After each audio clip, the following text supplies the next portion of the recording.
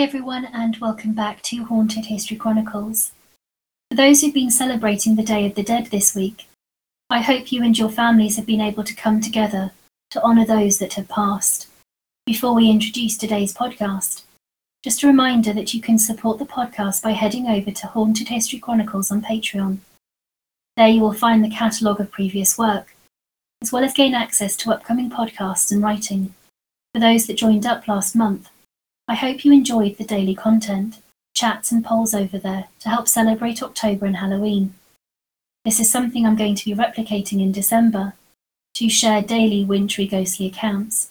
So now is the perfect time to join. You can find the link for the podcast Patreon page in the description note for this episode, as well as all of the social media pages and website. Come on over and follow us if you haven't already, to not miss out on news, updates, and other writing.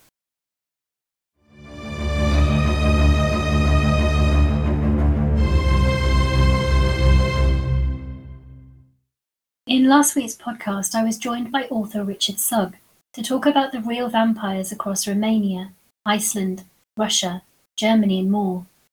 It's a podcast I highly recommend going and listening to in order to finish off this spooky season.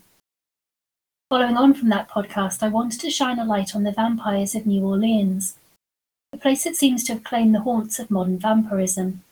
According to Louisiana folklore, vampires have been present in New Orleans for centuries, all thanks to the arrival of the Casket Girls.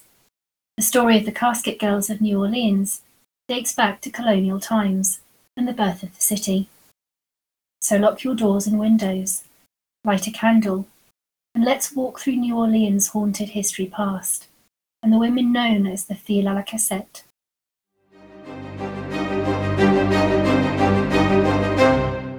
During the early 18th century, France colonized parts of North America, including current-day Canada, as well as Louisiana.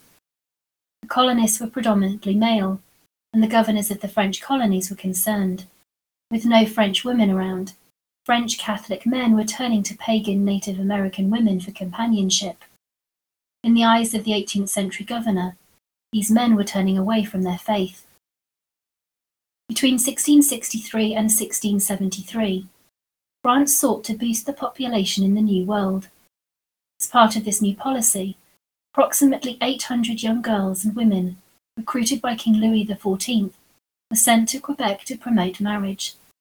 These women, whose duty it was to produce the next generation of white settlers, were known as the King's Daughters because of their association with the French monarch. In the early 1700s, the new French colony of Louisiana was facing a population crisis. The governor of Louisiana asked the French government to send good, virgin women who could be married to the male French colonists in the territory. He was probably hoping for something similar to the King's Daughters of New France. Young gentlewomen who agreed to emigrate in exchange for a dowry paid by the king and a chance at a prosperous marriage. A second wave of brides would arrive in the New World between 1712 and 1721. This time, however, against their will. The undesirables of Paris were rounded up from poorhouses and off the streets. Prostitutes, criminals, and those finding themselves in situations of poverty were shackled and placed on cargo ships to the Americas. 7,000 women were selected for this forced migration. Of this number, only 1,300 would arrive with their small suitcases in tow. They would become known as the Filles à la Cassette, the women with suitcases, inside which contained all their earthly possessions to act as a dowry for their future husbands. Over time, cassette in French would change to French Creole casquette, eventually becoming casket. The women with suitcases were now known as the Casket Girls. The Casket Girls, however, were conspicuous by reason of their virtue. They were recruited from church charitable institutions, usually orphanages and convents in France, and although poor, were guaranteed to be virgins. A stop in Cuba en route to New Orleans had resulted in many of the crew and young women receiving mosquito bites, and thus becoming infected with yellow fever. 2 of the young women died soon upon arrival, and the epidemic spread throughout the fort even taking the life of adventurer Henri de Tonti. Be that as it may, most of the young women who arrived in Cuba were married to a man of their choosing within a month. For those still unwed, they would continue on with their journey. These girls ranged in age from 14 to 19 and arrived in New Orleans in 1728, after an arduous 6-month voyage across the Atlantic Ocean. It would later become a matter of pride on the Gulf Coast to show descent from these young girls rather than the undesirable correction girls who had preceded them. According to stories and legend, the casket girls were not quite what the men of the New World were expecting. Upon disembarking, they appeared deathly pale and gaunt, some ravaged by a cough that would often produce blood. Unaccustomed to the sweltering heat of New Orleans, they would experience intense blistering and sunburn after only short periods outside.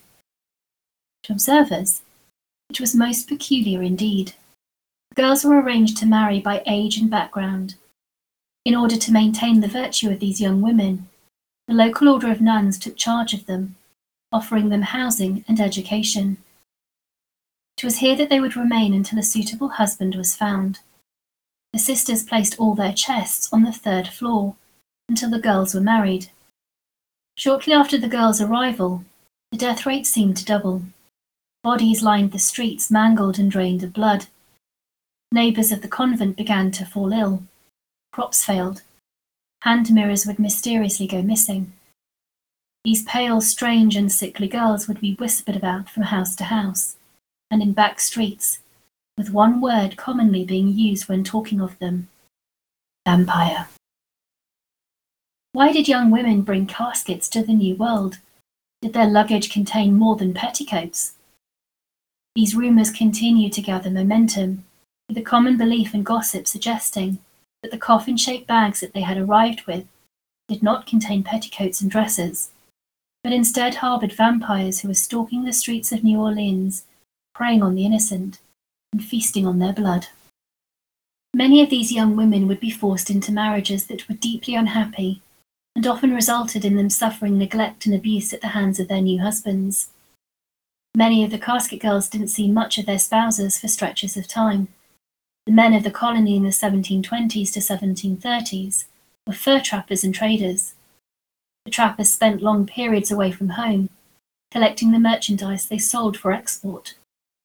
The traders took manufactured goods from Europe to the farms, plantations, and outposts for sale. Unhappy with new husbands that spent much of their time in the woods, not building new homes or planting them gardens, the girls staged what became known as the Petticoat Rebellion. Until they were provided a roof and food, they refused bed and board. The men eventually came around. For those girls who did not secure a husband, they were often forced into prostitution. The King of France was appalled to hear news of how the girls were being mistreated, and would eventually call for them to return to France. It remains unknown if this happened. Legends speak of how when the nuns went to the convent 3rd floor to retrieve the girls' casket, they were horrified to discover each empty of any single personal possession. Most of the vampire-themed stories centering on the girls focus on two things: the caskets and the convent. Perhaps one of the most interesting legends relating to vampires are the stories about the 3rd floor of the 1751 convent building. The legend is that the 3rd floor was sealed off. The windows were permanently shuttered, while some stories suggest those shutters were nailed down with 800 nails, blessed by a pope, and later re-blessed by Pope John Paul II, who was the first pontiff to visit New Orleans in 1987. In sealing the windows, they were attempting to keep the bloodthirsty vampires from returning to their caskets, and in doing so, unleashed the creatures of the undead onto the city of New Orleans. Legends of vampires had existed long before New Orleans became a settlement, so it's no wonder that the tales of the vampire would come to the New World. The casket girls may have been the ones to introduce vampirism to the city, but they were not the last. If you venture through the streets of New Orleans, tread carefully and make sure to look to see what lurks in the shadows. Thank you as always for listening and joining me here to listen to guests, accounts of hauntings and dark history. Your support and encouragement is always incredibly invaluable. Special thank you to Sarah, Misty, Sandra and Georgianne for supporting the podcast over on Patreon and becoming part of the community there.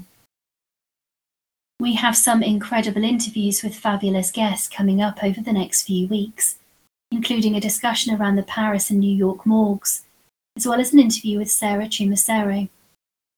Joining me in next week's episode is Richard Blewett, the owner of Pengenna Manor in Cornwall, to offer his insight into the history of the manor, as well as some of the reported paranormal activity encountered to date. As an archivist, Richard shares real insight as to how to approach research for a location and how to go about uncovering the history and paranormal activity documented for it.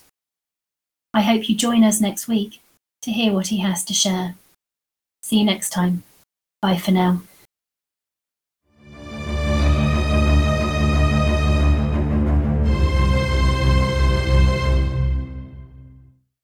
If you like this podcast, there's a number of things you can do. Come and join us on Facebook, Instagram or Twitter. Spread the word about us with friends and family. Leave a review on our website or other podcast platforms. To support the podcast further, why not head on over to join us on Patreon, where you can sign up to gain a library of additional material and recordings, and in the process know you're helping the podcast continue to put out more content. On a final note, if you haven't read it already, then you can find my piece In Search of the Medieval in Volume 3 of The Feminine Macabre over on spookeats.com or via Amazon. Links to the book will also be in the episode description. Thank you everyone for your amazing support.